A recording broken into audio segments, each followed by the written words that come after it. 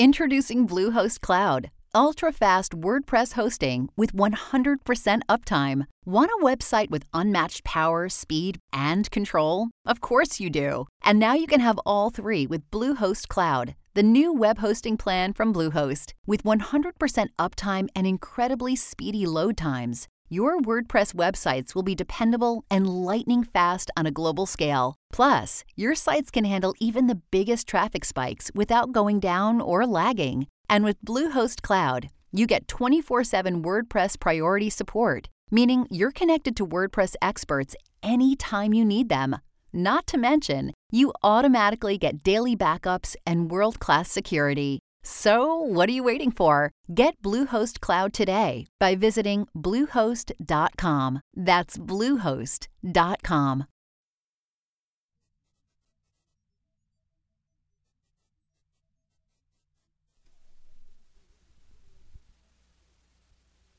During the next hour and a half, NBC and its affiliated independent stations will bring you a special Christmas Eve program conceived by the boys who are far from home this Christmas season, and including a talk by the President of the United States. In order that we may bring it to you, the following programs have been canceled over many of these stations. Amos and Andy, who will have as their guest next week Edward G. Robinson, Bill Stern's Sports Newsreel, and Fred Waring in Pleasure Time.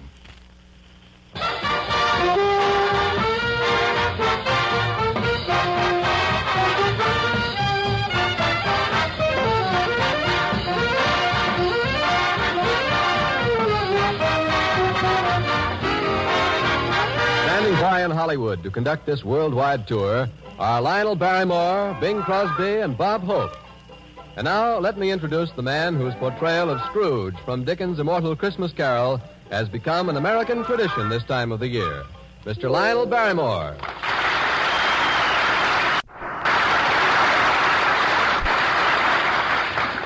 Well, this is Lionel Barrymore in Hollywood.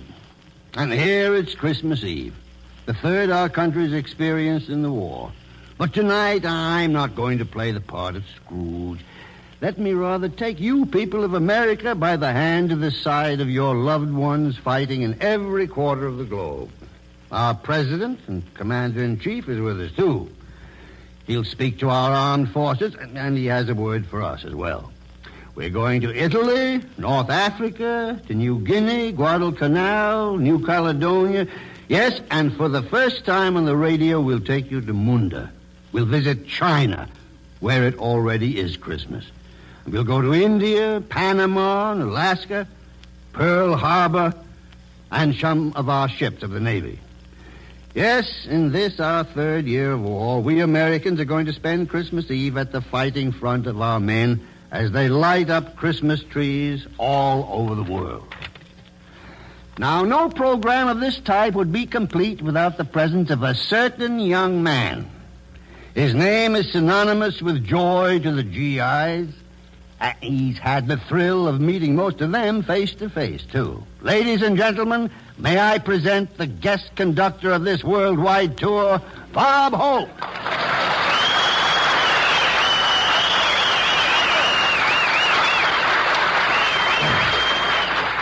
Thank you, relatives. How do you do, ladies and gentlemen? This is Bob Christmas Eve Hope, telling all you Americans to keep backing up our boys, and when Santa comes down from the ice and snow, he'll find us sticking together like Franklin, Winston, and Joe.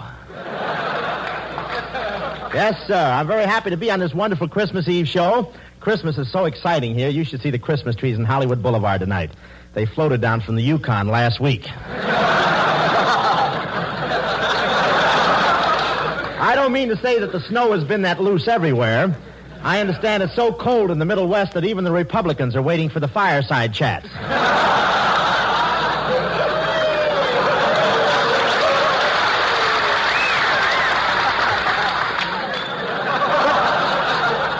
But Christmas spirit really prevails in Hollywood. All the boys in the service are visiting the canteen.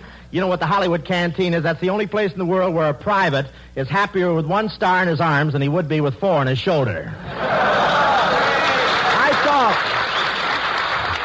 I saw W.C. Fields at the canteen, and he sat next to me, but that's beside the pint. You should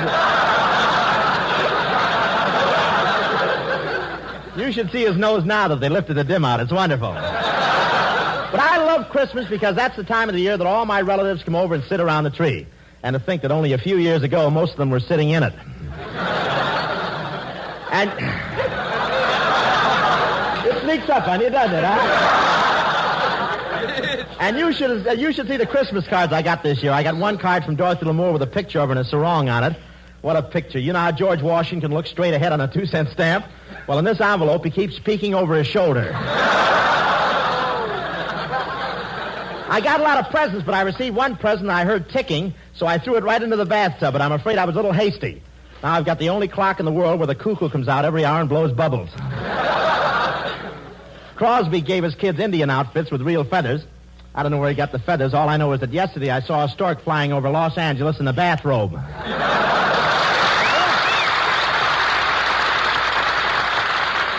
Thank you, men. And now for a visit with the men in North Africa. We go across the Atlantic and down the Mediterranean to Algiers. It's now after 3 o'clock on Christmas morning in Algiers. Less than 2 hours ago, the last soldier attended the midnight mass, checked in his barracks. It's quiet now, but in this headquarters city, men and women are working. There are the truck drivers and railway engineers getting supplies up forward, the anti-aircraft gunners watching, the signal operators sending messages. In a few hours, another working day begins for everyone. But in spite of work and war, the generous spirit of Christmas is not forgotten. Hardly a barracks or company street is without its old-fashioned American Christmas tree, and hundreds of parties have been given by Army and Navy men for the children of North Africa. A typical one took place this afternoon at the Red Cross Club, where the men of the 12th Air Force Fighter Command entertained French war orphans. Here's one of the French-speaking Santas, Sergeant John Stewart of Sheffield, Alabama. Sergeant, did the youngsters enjoy themselves? You never saw 56 kids so happy and excited. They haven't had much in the past few years, and the Fighter Command has rather adopted them. We're going to give them their Christmas dinner tomorrow. What happened at the party? Well, there was French and American carol singing, a Mickey Mouse movie, and we gave each boy and girl his own big shopping basket full of woolen clothes, toys, candy, nuts, and fruit. The men in the Fighter Command had contributed money and their rations, and even Christmas food from home. Thank you, Sergeant Stewart. We in Africa are with you at home in spirit tonight. If Bing Crosby is around, tell him to wrap up a Christmas carol and put it under a Christmas tree for us. We return you to America. Glad to oblige, boys. Major Eddie Dunstetter and the Army Air Forces Orchestra is here with us.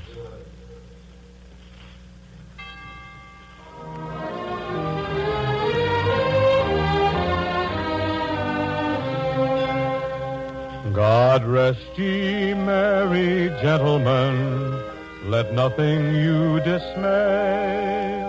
Remember Christ our Savior was born on Christmas Day to save us all from Satan's power when we were gone astray. Oh, tidings of comfort and joy, comfort and joy. Oh, tidings of comfort and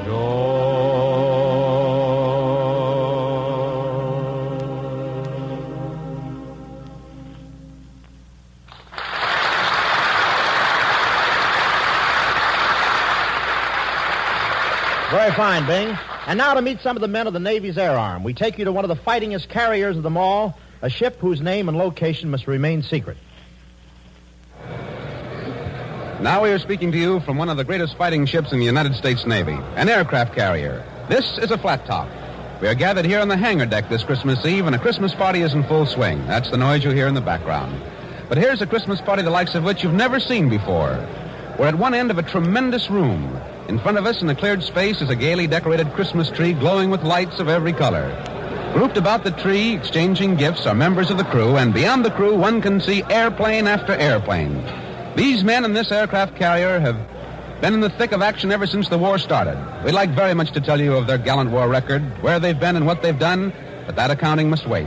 Suffice to say, the enemy has felt the sting and blows of this floating airport time and time again.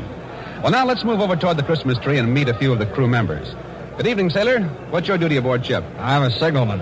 What's your actual duty? I stand by to receive signals that may change the course and speed of our ship. And how do you like spending Christmas Eve aboard an aircraft carrier? Well, naturally, I'd like to be spending it home with the folks, but I think I have a mighty important job to do here. Good for you, lad. Now, here's a bosun mate second class. What's your battle station, sailor?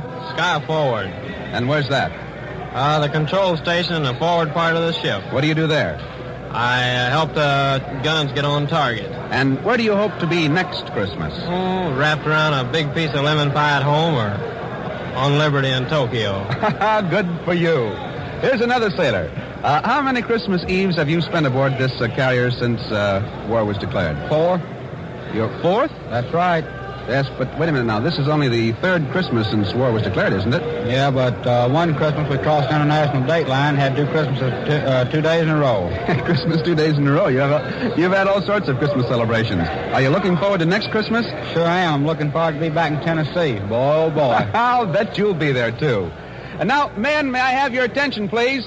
We are broadcasting a portion of our Christmas party all over the world. Would you like to shout your greetings to everyone listening in? Ah, that's grand. And now from this aircraft carrier to meet some of the boys in the Merchant Marine, we go to the Seamen's Church Institute.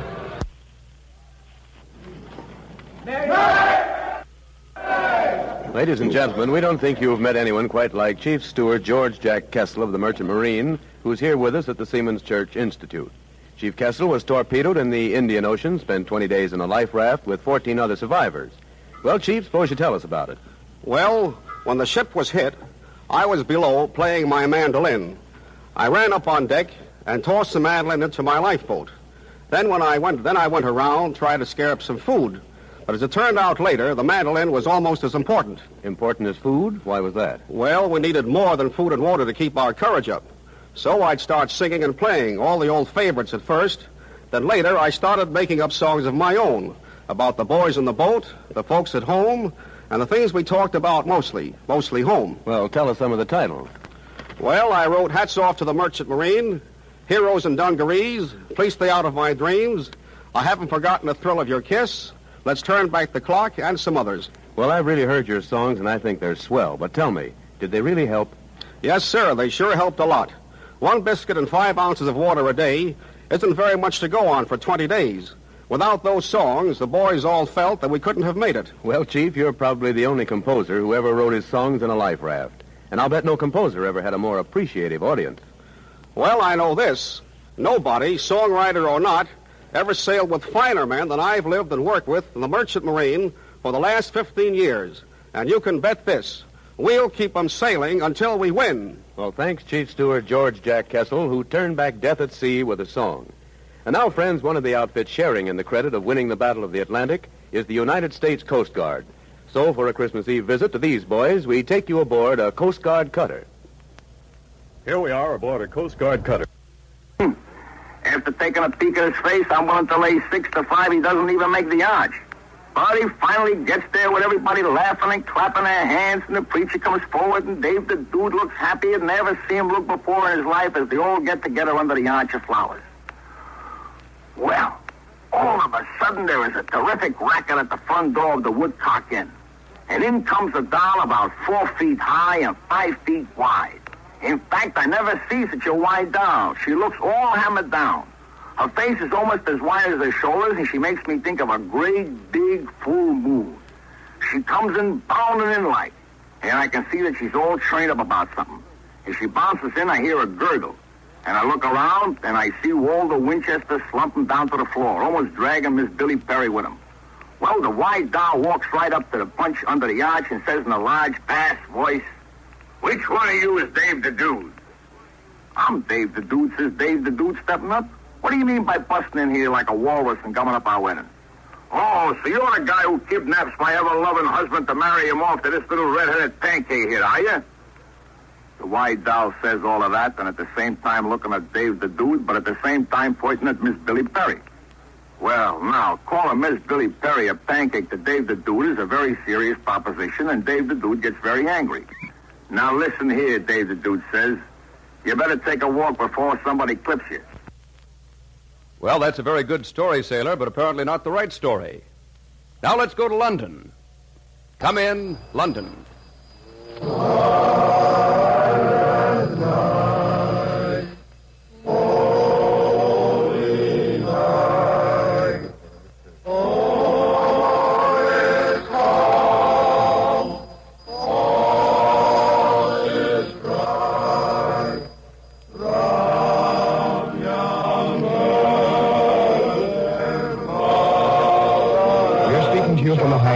Air Force Liberator Station somewhere in England.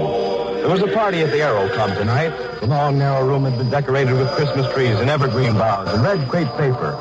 30 of the men, combat and ground personnel, enlisted men and officers got together and sang Christmas carols as a part of the program. 3:15 in the European Theater of Operations. The night is silent, but this Liberator base never sleeps, even on Christmas Eve. By air, the enemy is only a few minutes away. The men who are safeguarding the present and those who are preparing for the future are hard at work.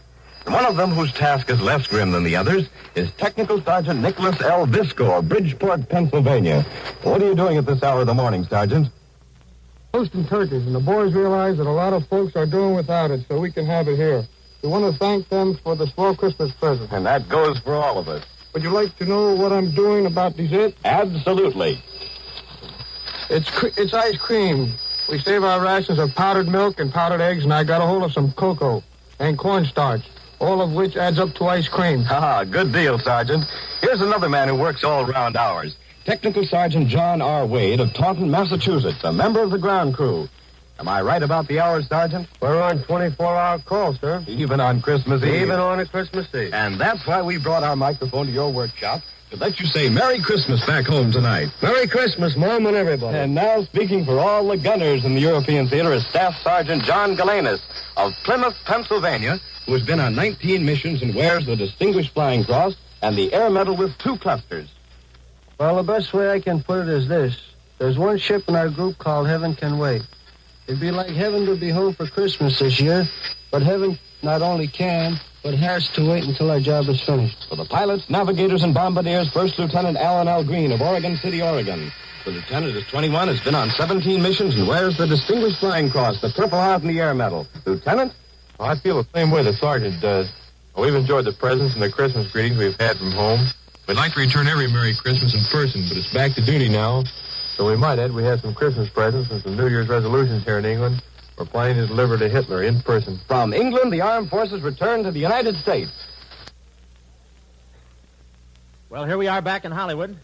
Now from America, where it's still Christmas Eve, we take you where it's already tomorrow. Christmas Day to China. Come in, Chongqing, China.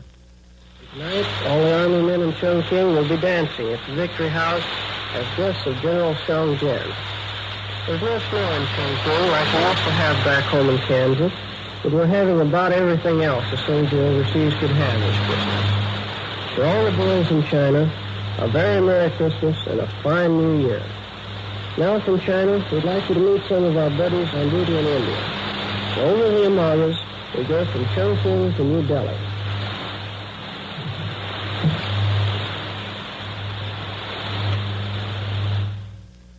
Those boys out there in India evidently can't hear me, but they're definitely on our Christmas list, and we've got a long one tonight.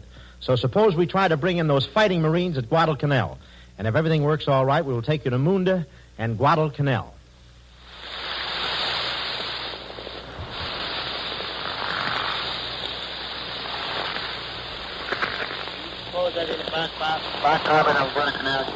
What's the matter with you, Frank? Well, I had to rush through my dinner so I could get here.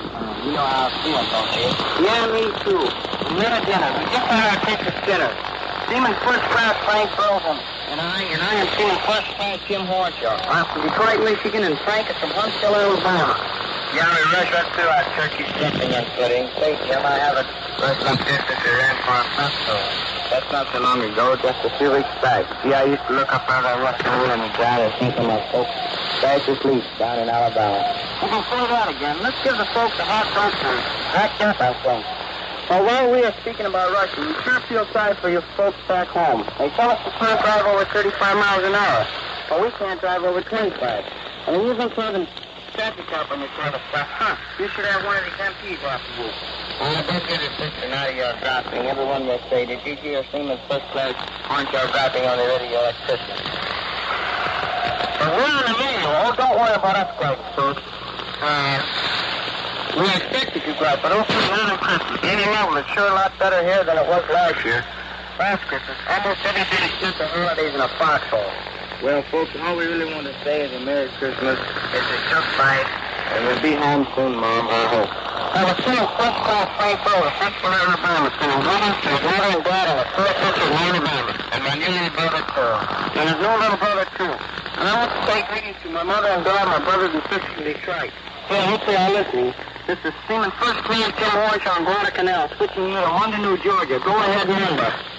This is reading from the Northern Phone. This is George Thomas Forster speaking from Winter Airfield on New Georgia Island. This is the first broadcast to come out of the Northern Phone. It is 1:20 on Christmas afternoon, and there are two blue jackets standing beside me. I want to tell you about Christmas on New Georgia.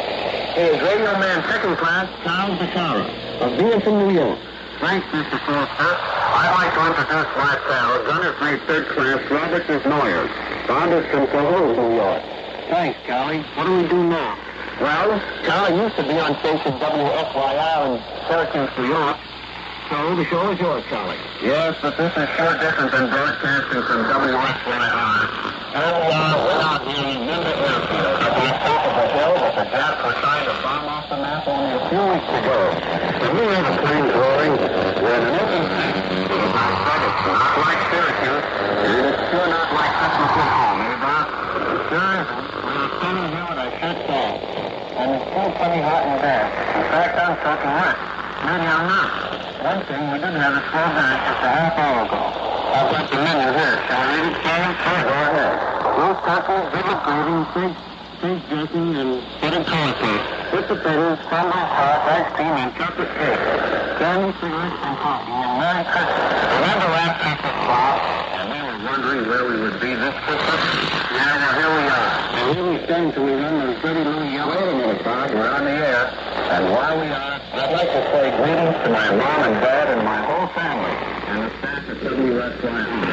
I hope to be back with you soon. Me too. Christmas greetings to my mom and dad and family in Cahul. And a special greeting to Ruth. I want to get this out and go home and read it all night. Thank you, fellas. Thank you, Charlie, Sarah, and Bob Desnoyers. I hope you're faithful listening because you're on the first broadcast of winter. This is your NBC war reporter, George Thomas Forster, speaking from New Georgia in the Northern Phone. I now switch you to the mainland.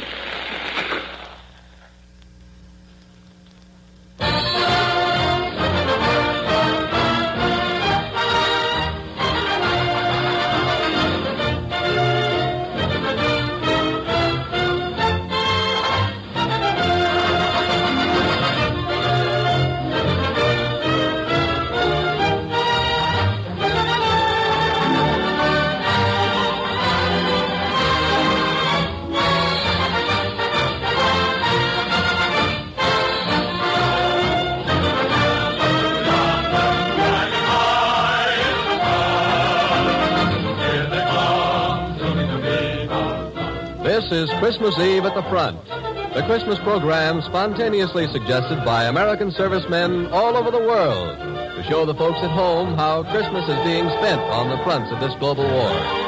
This program is being presented by the 4 major networks. We pause briefly for station identification.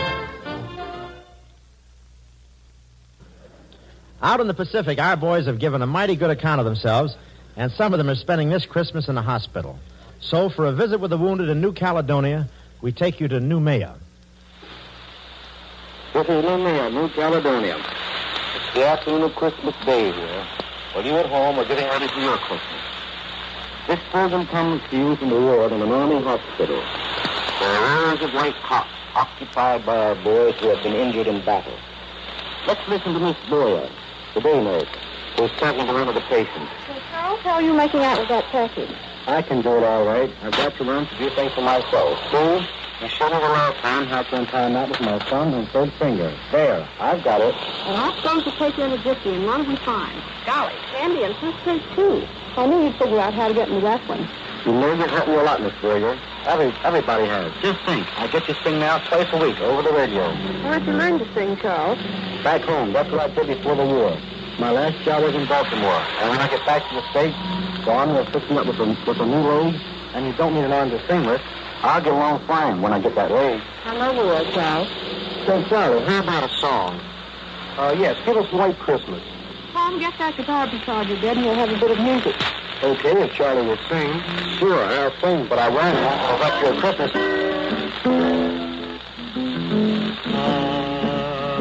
I'm dreaming of a white Christmas,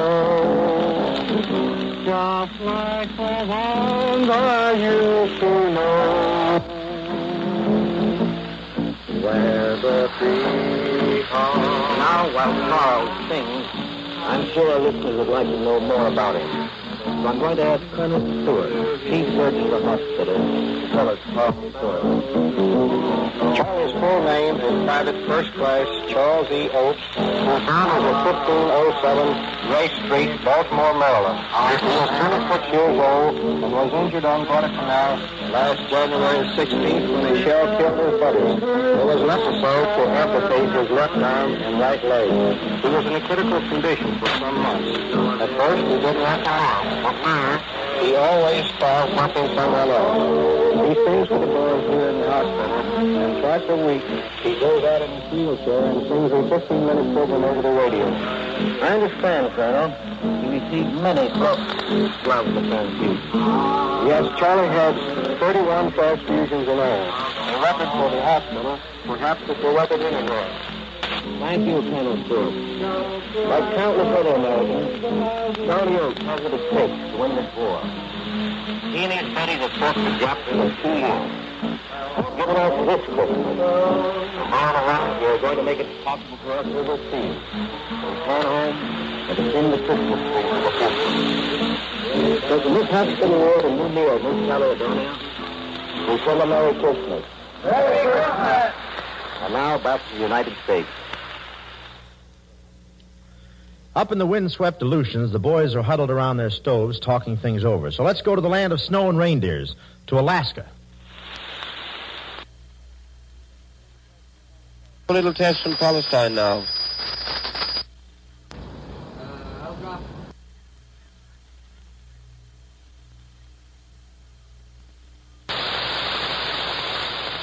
Come in, Alaska.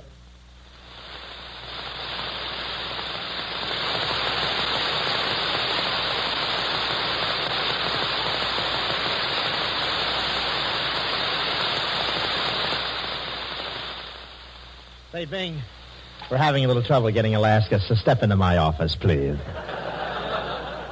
Is that what you meant? You look fine tonight. You look well. You look grand. Like my tent? Isn't that a wonderful thing? What button do you push to get KECA? What are you doing? That's the wrong network. We're on KFI. Sorry, John. Do you like this little suit I have on? Yes, looks something like an unmade bed. Look who's talking. Are those your pants or are you dancing with somebody?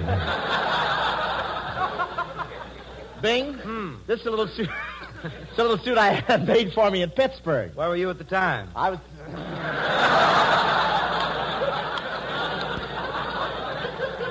Nevertheless, I like it and I'm going to buy it. I think it looks good, don't you? Yes, love it. Do you like that? Why don't you take the hanger out? Say, listen, I must tell you one thing while we're waiting for Alaska to come in. Yes? Are you there, Alaska? You know, while I was over in Africa, that when the man puts his nose, that means we're right there. If he holds it, look out. Look, I want to tell you. Ernest Hemingway told me to thank you. He did? For what? While I was over in Africa, I met Hemingway, and he told me to thank you. Nice to hear. For what? Why Well, he saw your horses run, and he got the idea for whom the bell tolls. You know, I had a wonderful time over there. Is it true that your horses are the only ones that have racks for their canes? Is it true? Lies, all lies. Filthy lies. Filthy lies. My horses haven't much speed, but they have lovely personalities, all of them. They're charming horses. They are. They're some of the finest horses in Dr. Townsend's club. I want to tell you that. Listen, another thing. Listen, Bing, I want to know one thing. Why were you late for rehearsal tonight? I couldn't get here any sooner. What do you mean you couldn't Well, something get here? very serious happened on the way to the broadcast. I stopped at the stables to see my charges. You did. Is that right? I understand you have new stables down there by the Southern Pacific where the Super Chief goes by. That's right. The other day, the Super Chief went by and Bing lined all his horses up and said, "See, that's what I mean."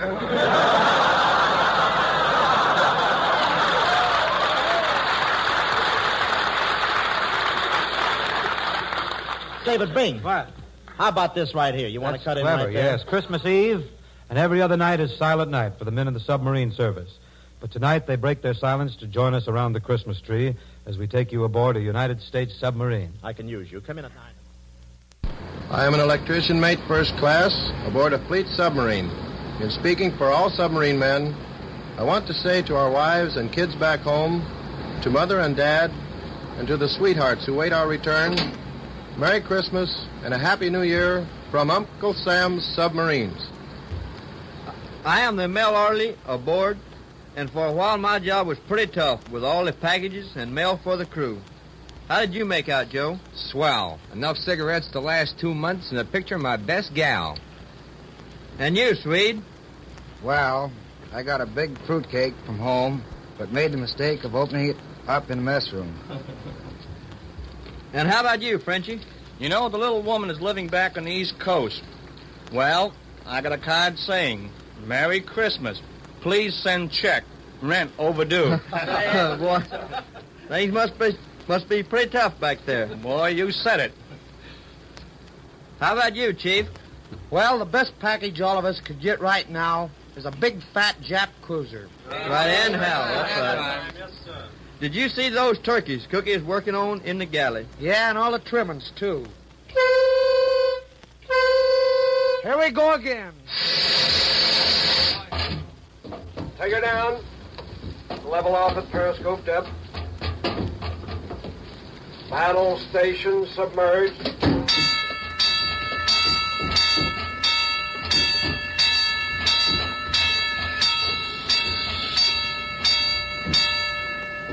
Hey, Doc, what'd you see up there? Boy, there's a big fat Jap cruiser dead ahead.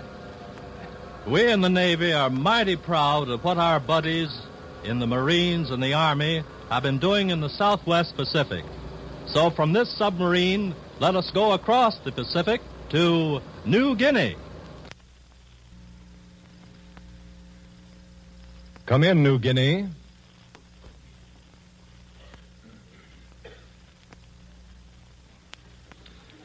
Say, we're mighty sorry the boys in New Guinea can't hear us right now. We had them on the line just a moment ago, and this is the message they sent us.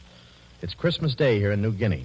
All over this island, American and Australian troops, together with their native helpers, have managed to observe the holiday to the best of their ability.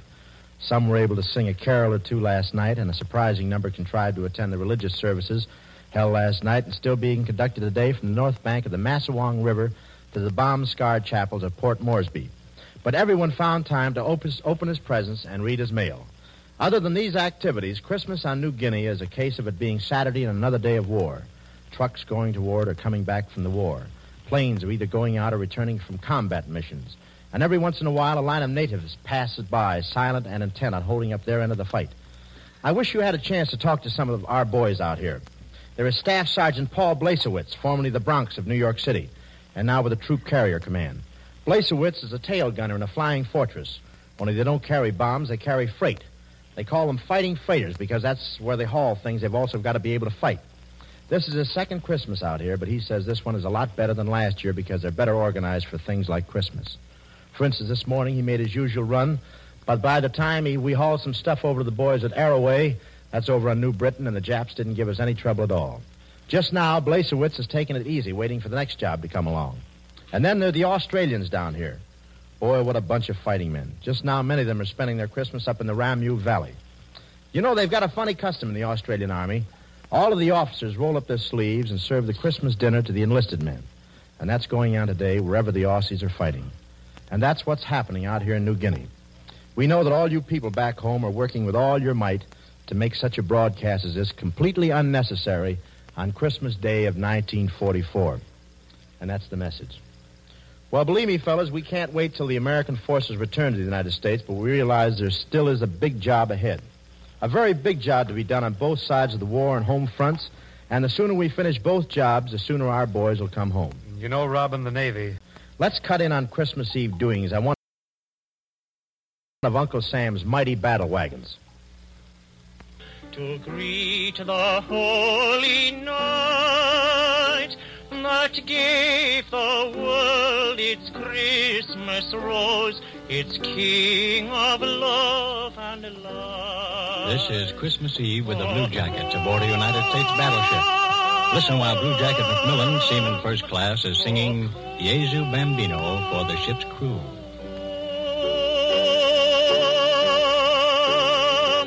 Oh, come, let us adore him.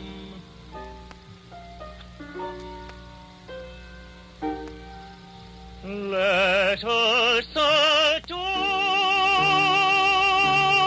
him, Christ the Lord.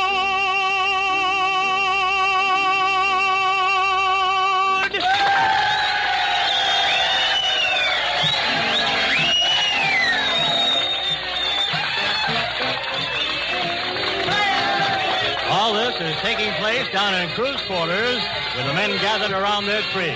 It's a swell party that's been going on for some time, and there's lots more to come. Here's Chester William Smith, who has been emceeing the fun for the crew. Chet, are the boys having a good time? Yes, sir. Did the men get all their packages and mail from home? You bet. And all those packages and all that mail made it a great Christmas. Okay, fella. We know you're going to top it all off with the grand turkey dinner tomorrow, but right now, let's get back over there with the band and sailing, sailing.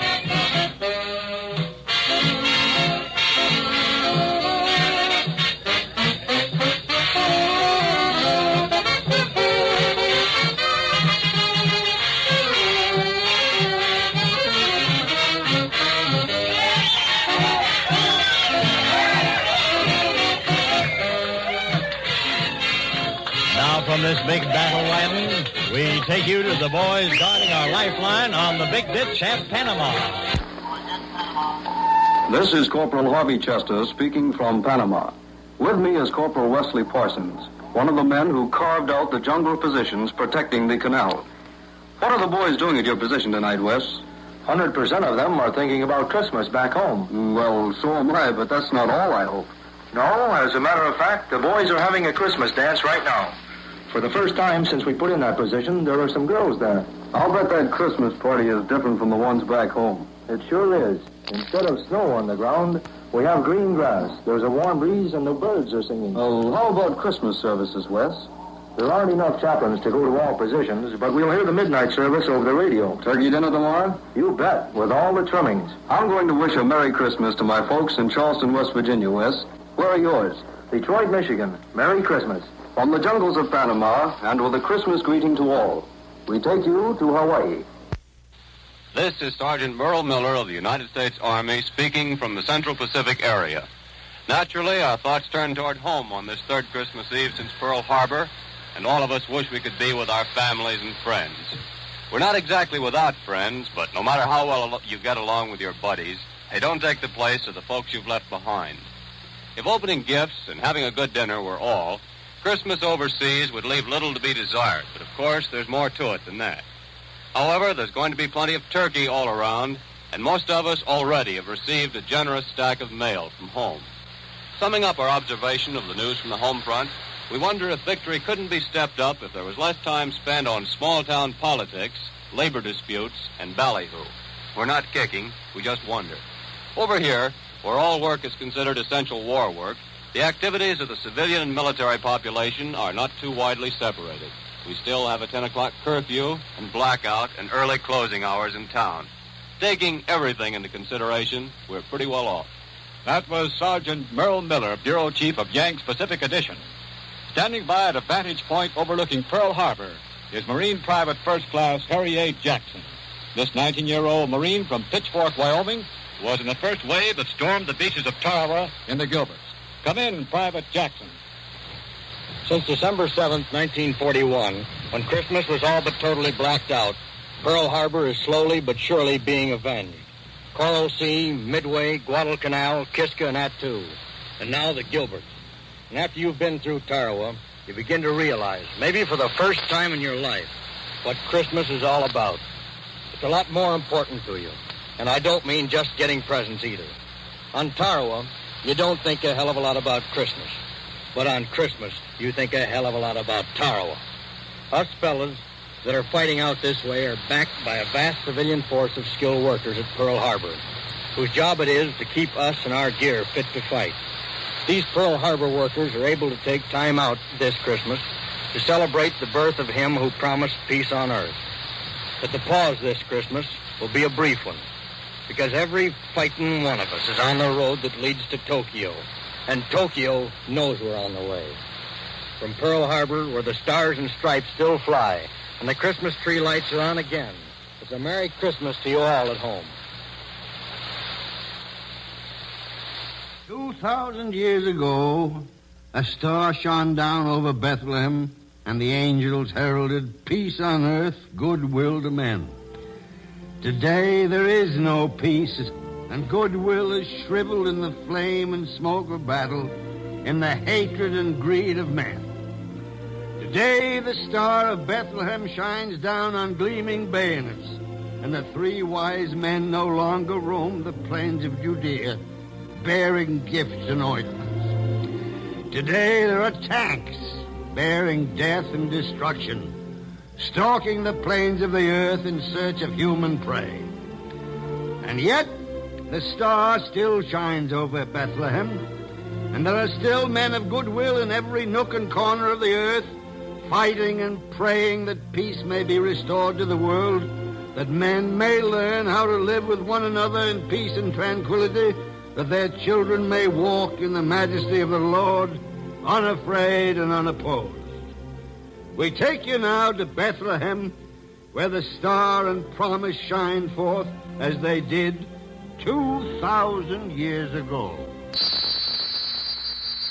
It's 4 a.m. here, so we're speaking to you from Christmas Day, after the traditional services at Bethlehem, which marked again the birth night of our Savior. Here with me are Chaplain James A. Carey and two typical American soldiers, Sergeant Arthur Bowler of Brooklyn and Sergeant Earl Getchoff of Detroit. They're speaking to you from the Holy Land as representatives of the American Army in the Middle East. Earl, will you go first? Tonight, I knelt with 60 other American boys on the site of the stable where Christ was born. An American chaplain officiated at a mass there. It was only one of many such services, but it was the first participation of the American Army in the Bethlehem ceremony. It certainly was fine, wasn't it, Earl? I kept remembering, as I watched the ceremonies in the church of the Nativity, that Christmas had been celebrated there for 1,600 years.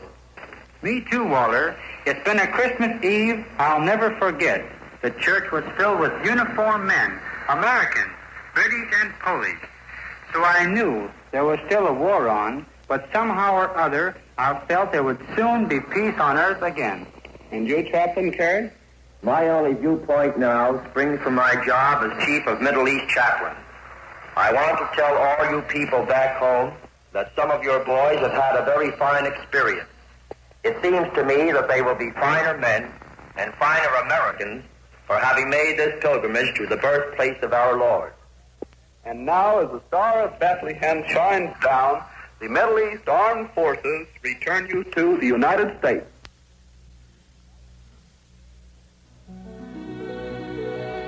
Oh, come, all ye faithful, joyful and triumphant.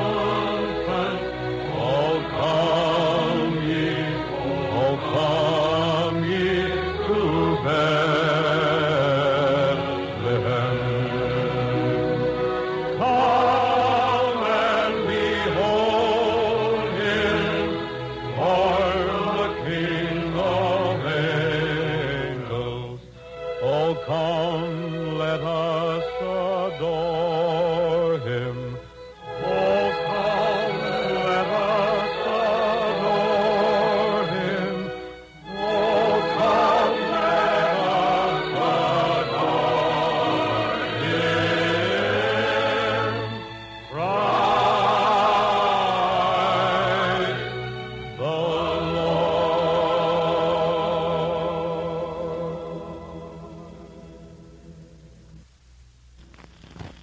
today, the President delivered an important address to many of our people stationed overseas and to those of us at home. In order that those who didn't hear his message may have an opportunity to hear it, we present a recording of that speech. Ladies and gentlemen, the President of the United States. My friends, I have recently returned from extensive journeyings in the region of the Mediterranean and as far as the borders of Russia. I have conferred with the leaders of Britain and Russia and China on military matters of the present, especially on plans for stepping up our successful attack on our enemies as quickly as possible and from many different points of the compass. On this Christmas Eve, there are over 10 million men in the armed forces of the United States alone. 1 year ago, 1,700,000 were serving overseas. Today, this figure has been more than doubled to 3,800,000 on duty overseas. And by next July 1st, that number overseas will rise to over 5 million men and women. That this is truly a world war was demonstrated to me when arrangements were being made with our overseas broadcasting agencies for the time for me to speak today to our soldiers and sailors and Marines and merchant seamen in every part of the world. In fixing the time for this broadcast, we took into consideration that at this moment here in the United States and in the Caribbean and on the northeast coast of South America, it is afternoon. In Alaska and in Hawaii and the mid-Pacific, it is still morning. In Iceland, in Great Britain, in North Africa, in Italy, in the Middle East, it is now evening. In the Southwest Pacific, in Australia and China and Burma and India, it is already Christmas Day. So we can correctly say that at this moment, in those far eastern parts where Americans are fighting, today is tomorrow. But everywhere throughout the world, through this war that covers the world, there is a special spirit that has warmed our hearts since our earliest childhood. A spirit that brings us close to our homes, our families, our friends and neighbors, the Christmas spirit of peace on earth, goodwill toward men. It is an unquenchable spirit. During the past years of international gangsterism and brutal aggression in Europe and in Asia, our Christmas celebrations have been darkened with apprehension for the future. We have said Merry Christmas and Happy New Year, but we have known in our hearts that the clouds which have hung over our world have prevented us from saying it with full sincerity and conviction.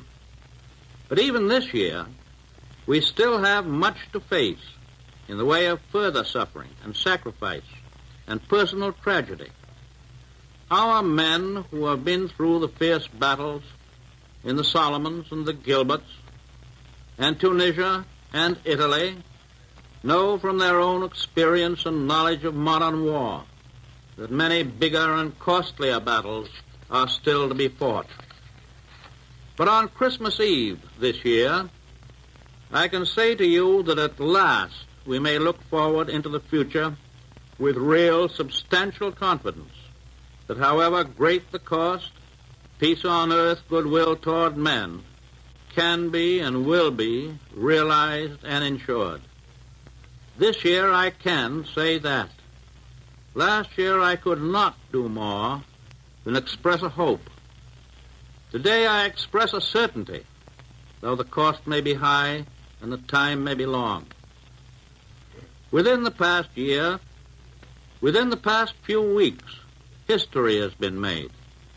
And it is far better history for the whole human race than any that we've known or even dared to hope for in these tragic times through which we pass. A great beginning was made in the Moscow Conference last October by Mr. Molotov, Mr. Eden, and our own Mr. Howe. There and then the way was paved for the later meetings.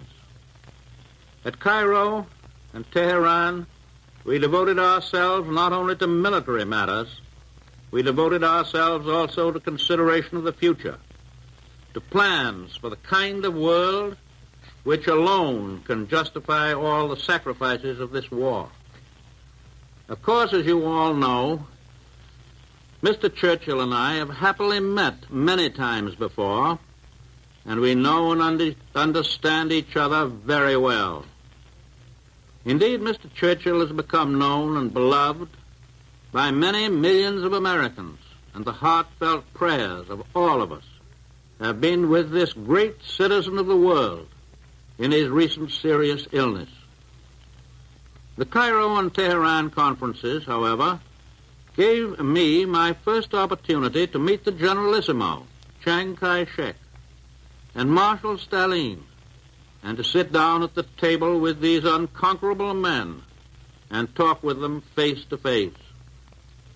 We had planned to talk to each other across the table at Cairo and Tehran, but we soon found that we were all on the same side of the table. We came to the conferences with faith in each other, but we needed the personal contact. And now we have supplemented faith with definite knowledge. It was well worth traveling thousands of miles over land and sea to bring about this personal meeting and to gain the heartening assurance that we are absolutely agreed with one another on all the major objectives and on the military means of obtaining them. At Cairo, Prime Minister Churchill and I spent 4 days with the Generalissimo, Chiang Kai-shek. It was the first time that we'd had an opportunity to go over the complex situation in the Far East with him personally. We were able not only to settle upon definite military strategy, but also to discuss certain long-range principles which we believe can assure peace in the Far East for many generations to come. Those principles are as simple as they are fundamental. They involve the restoration of stolen property to its rightful owners and the recognition of the rights of millions of people in the Far East to build up their own forms of self-government without molestation. Essential to all peace and security in the Pacific and in the rest of the world is the permanent elimination of the Empire of Japan as a potential force of aggression. Never again must our soldiers and sailors and Marines and other soldiers and sailors and Marines be compelled to fight from island to island as they are fighting so gallantly and so successfully today. Increasingly powerful forces are now hammering at the Japanese at many points over an enormous arc which curves down through the Pacific from the Aleutians to the jungles of Burma. Our own Army and Navy, our air forces, the Australians and New Zealanders, the Dutch and the British land, air, and sea forces are all forming a band of steel which is slowly but surely closing in on Japan. And on the mainland of Asia, under the Generalissimo's leadership, the Chinese ground and air forces, augmented by American air forces, are playing a vital part in starting the drive which will push the invaders into the sea. Following out the military decisions at Cairo, General Marshall has just flown around the world and has had conferences with General MacArthur and Admiral Nimitz, conferences which will spell plenty of bad news for the Japs in the not too far distant future. I met in the Generalissimo a man of great vision, great courage, and a remarkably keen understanding of the problems of today and tomorrow. We discussed all the manifold military plans for striking at Japan with a decisive force from many directions, and I believe I can say that he returned to Chongqing with the positive assurance of total victory over our common enemy. Today, we in the Republic of China are closer together than ever before in deep friendship and in unity of purpose. After the Cairo conference, Mr. Churchill and I went by aeroplane to Tehran. There, we met with Marshal Stalin. We talked with complete frankness on every conceivable subject connected with the winning of the war and the establishment of a durable peace after the war. Within 3 days of intense and consistently amicable discussions, we agreed on every point concerned with the launching of a gigantic attack upon Germany. The Russian army will continue its stern offensives on Germany's eastern front. The Allied armies in Italy and Africa will bring relentless pressure on Germany from the south. And now the encirclement will be complete as great American and British forces attack from other points of the compass. The commander selected to lead the combined attack from these other points is General Dwight D. Eisenhower. His performances in Africa, in Sicily, and in Italy have been brilliant. He knows by practical and successful experience the way to coordinate air, sea, and land power. All of these will be under his control. Lieutenant General Carl Spaatz will command the entire American strategic bombing force operating against Germany. General Eisenhower gives up his command in the Mediterranean to a British officer whose name is being announced by Mr. Churchill. We now pledge that new commander that our powerful ground, sea, and air forces in the vital Mediterranean area will stand by his side until every objective in that bitter theater is attained. Both of these new commanders will have American and British subordinate commanders whose names will be announced to the world in a few days. During the last 2 days in Tehran, Marshal Stalin, Mr. Churchill, and I looked ahead to the days and months and years that will follow Germany's defeat. We were united in determination that Germany must be stripped of her military might and be given no opportunity within the foreseeable future to regain that might. The United Nations have no intention to enslave the German people. We wish them to have a normal chance to develop in peace as useful and respectable members of the European family. But we most certainly emphasize that word respectable, for we intend to rid them once and for all of Nazism and Prussian militarism and the fantastic and disastrous notion that they constitute the master race. We did discuss international relationships from the point of view of big, broad objectives rather than details. But on the basis of what we did discuss, I can say even today that I do not think any insoluble differences will arise among Russia, Great Britain, and the United States. In these conferences, we were concerned with basic principles which involve the security and the welfare and the standard of living of human beings in countries large and small. And somewhat ungrammatical colloquialism, I may say that I got along fine with Marshal Stalin. He is a man who combines a tremendous, relentless determination with a stalwart good humor. I believe he is truly representative of the heart and soul of Russia. and I believe that we are going to get along very well with him and the Russian people. Very well indeed. Britain, Russia, China, and the United States and their allies represent more than 3/4 of the total population of the earth. As long as these four nations, with great military power, stick together in determination to keep the peace, there will be no possibility of an aggressor nation arising to start another world war. But those four powers must be united with and cooperate with the freedom-loving peoples of Europe and Asia and Africa and the Americas.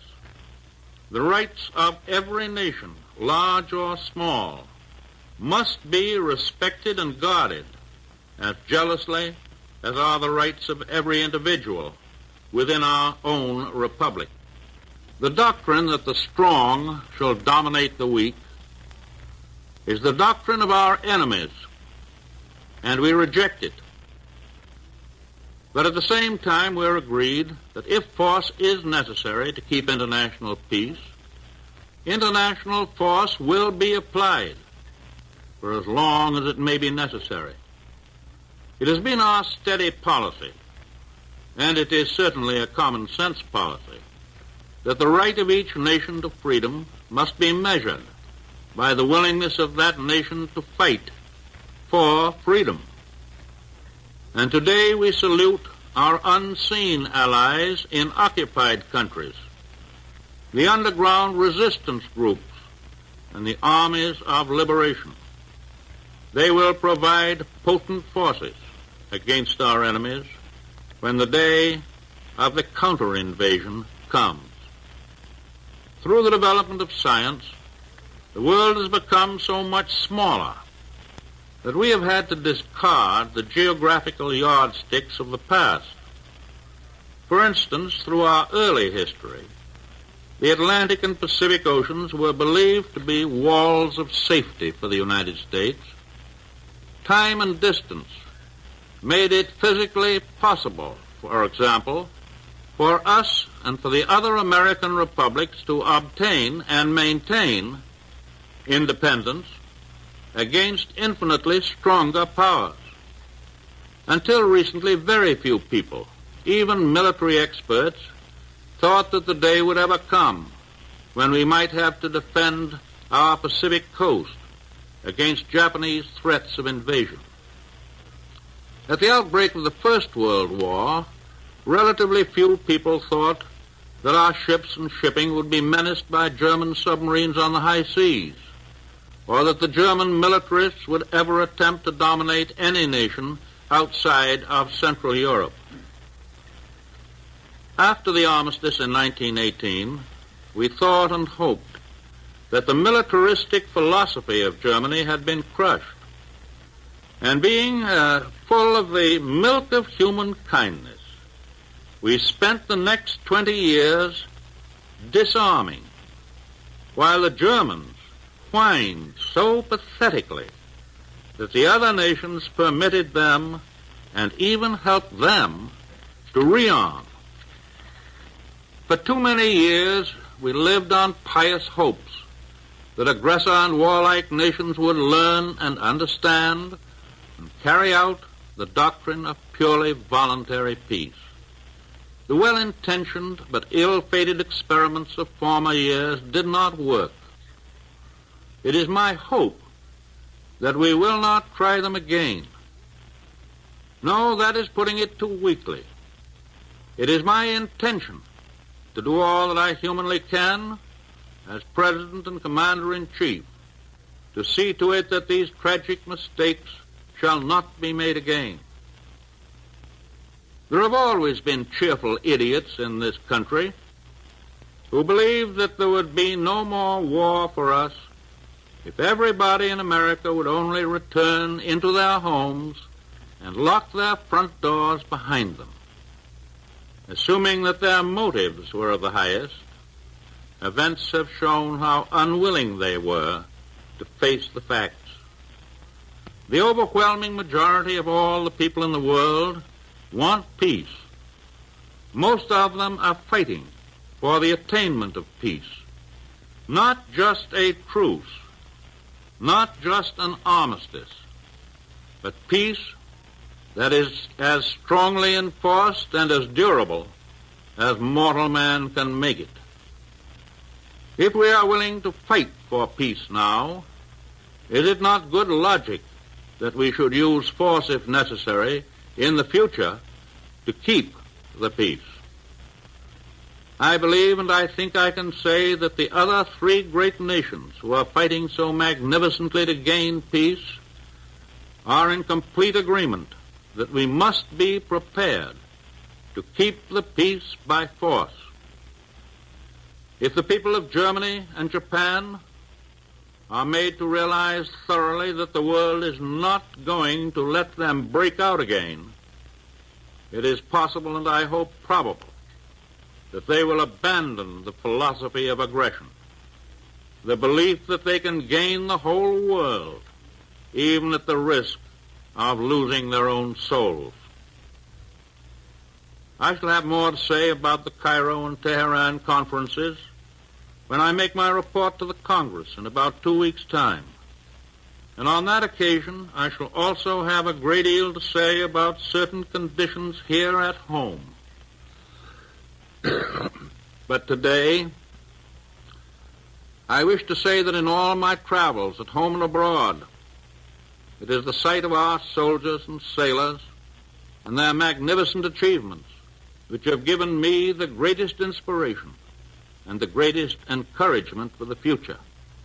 To the members of our armed forces, to their wives, mothers, and fathers, I want to affirm the great faith and confidence that we have in General Marshall and Admiral King, who direct all of our armed might throughout the world. Upon them falls the responsibility of planning the strategy, of determining where and when we shall fight.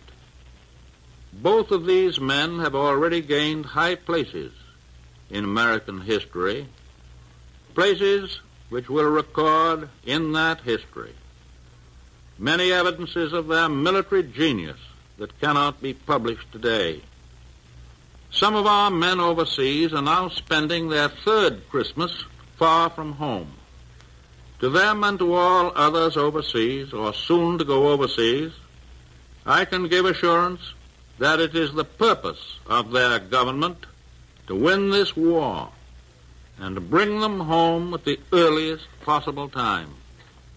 And we here in the United States had better be sure that when our soldiers and sailors do come home, they will find an America in which they are given full opportunities for education and rehabilitation and social security and employment and business enterprise under the free American system, and that they will find a government which, by their votes as American citizens, they have had a full share in electing. The American people have had every reason to know that this is a tough and destructive war. On my trip abroad, I talked with many military men who had faced our enemies in the field. These hard-headed realists testify to the strength and skill and resourcefulness of the enemy generals and men whom we must beat before final victory is won. The war is now reaching the stage where we shall all have to look forward to large casualty lists, dead, wounded, and missing. War entails just that. There is no easy road to victory, and the end is not yet in sight. I have been back only for a week. It is fair that I should tell you my impression. I think I see a tendency in some of our people here to assume a quick ending of the war.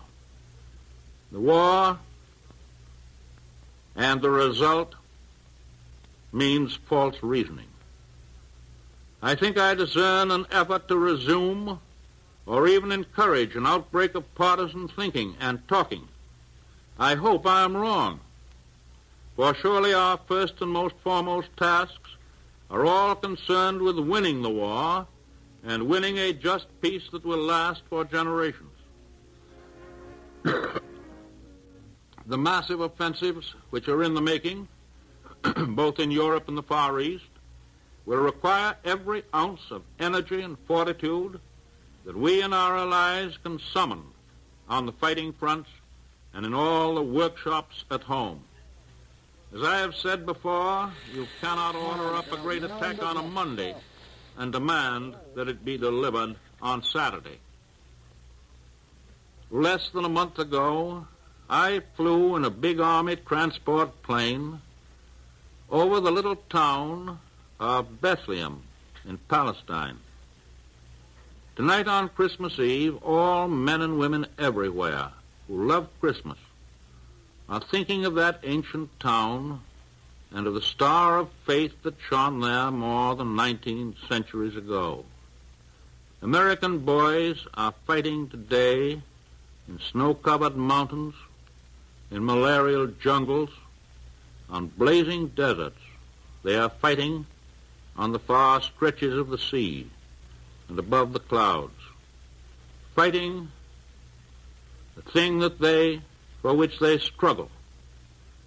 I think is best symbolized by the message that came out of Bethlehem. On behalf of the American people, your own people, I send this Christmas message to you who are in our armed forces. In our hearts are prayers for you and for all your comrades in arms who fight to rid the world of evil. We ask God's blessing upon you, upon your fathers and mothers and wives and children, all your loved ones at home. We ask that the comfort of God's grace shall be granted to those who are sick and wounded, and to those who are prisoners of war in the hands of the enemy, waiting for the day when they will again be free. And we ask that God receive and cherish those who have given their lives, and that he keep them in honor and in the grateful memory of their countrymen forever. God bless all of you who fight our battles on this Christmas Eve. God bless us all. Keep us strong in our faith that we fight for a better day for humankind, here and everywhere. You have just heard the voice of the President of the United States. Ladies and gentlemen, our national anthem.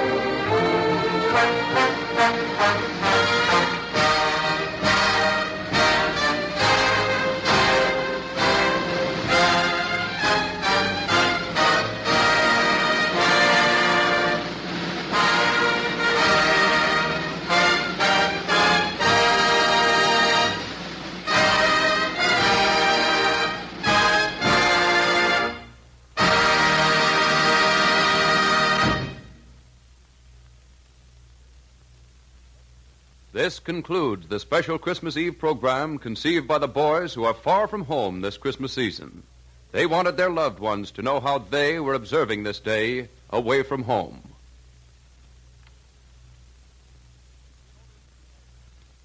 In order that we might bring you the special program just concluded, the following programs, usually heard over many of these stations, were canceled tonight. Amos and Andy, Bill Stern's Sports Newsreel, Fred Waring in Pleasure Time, and Fleetwood Lawton. This is the National Broadcasting Company.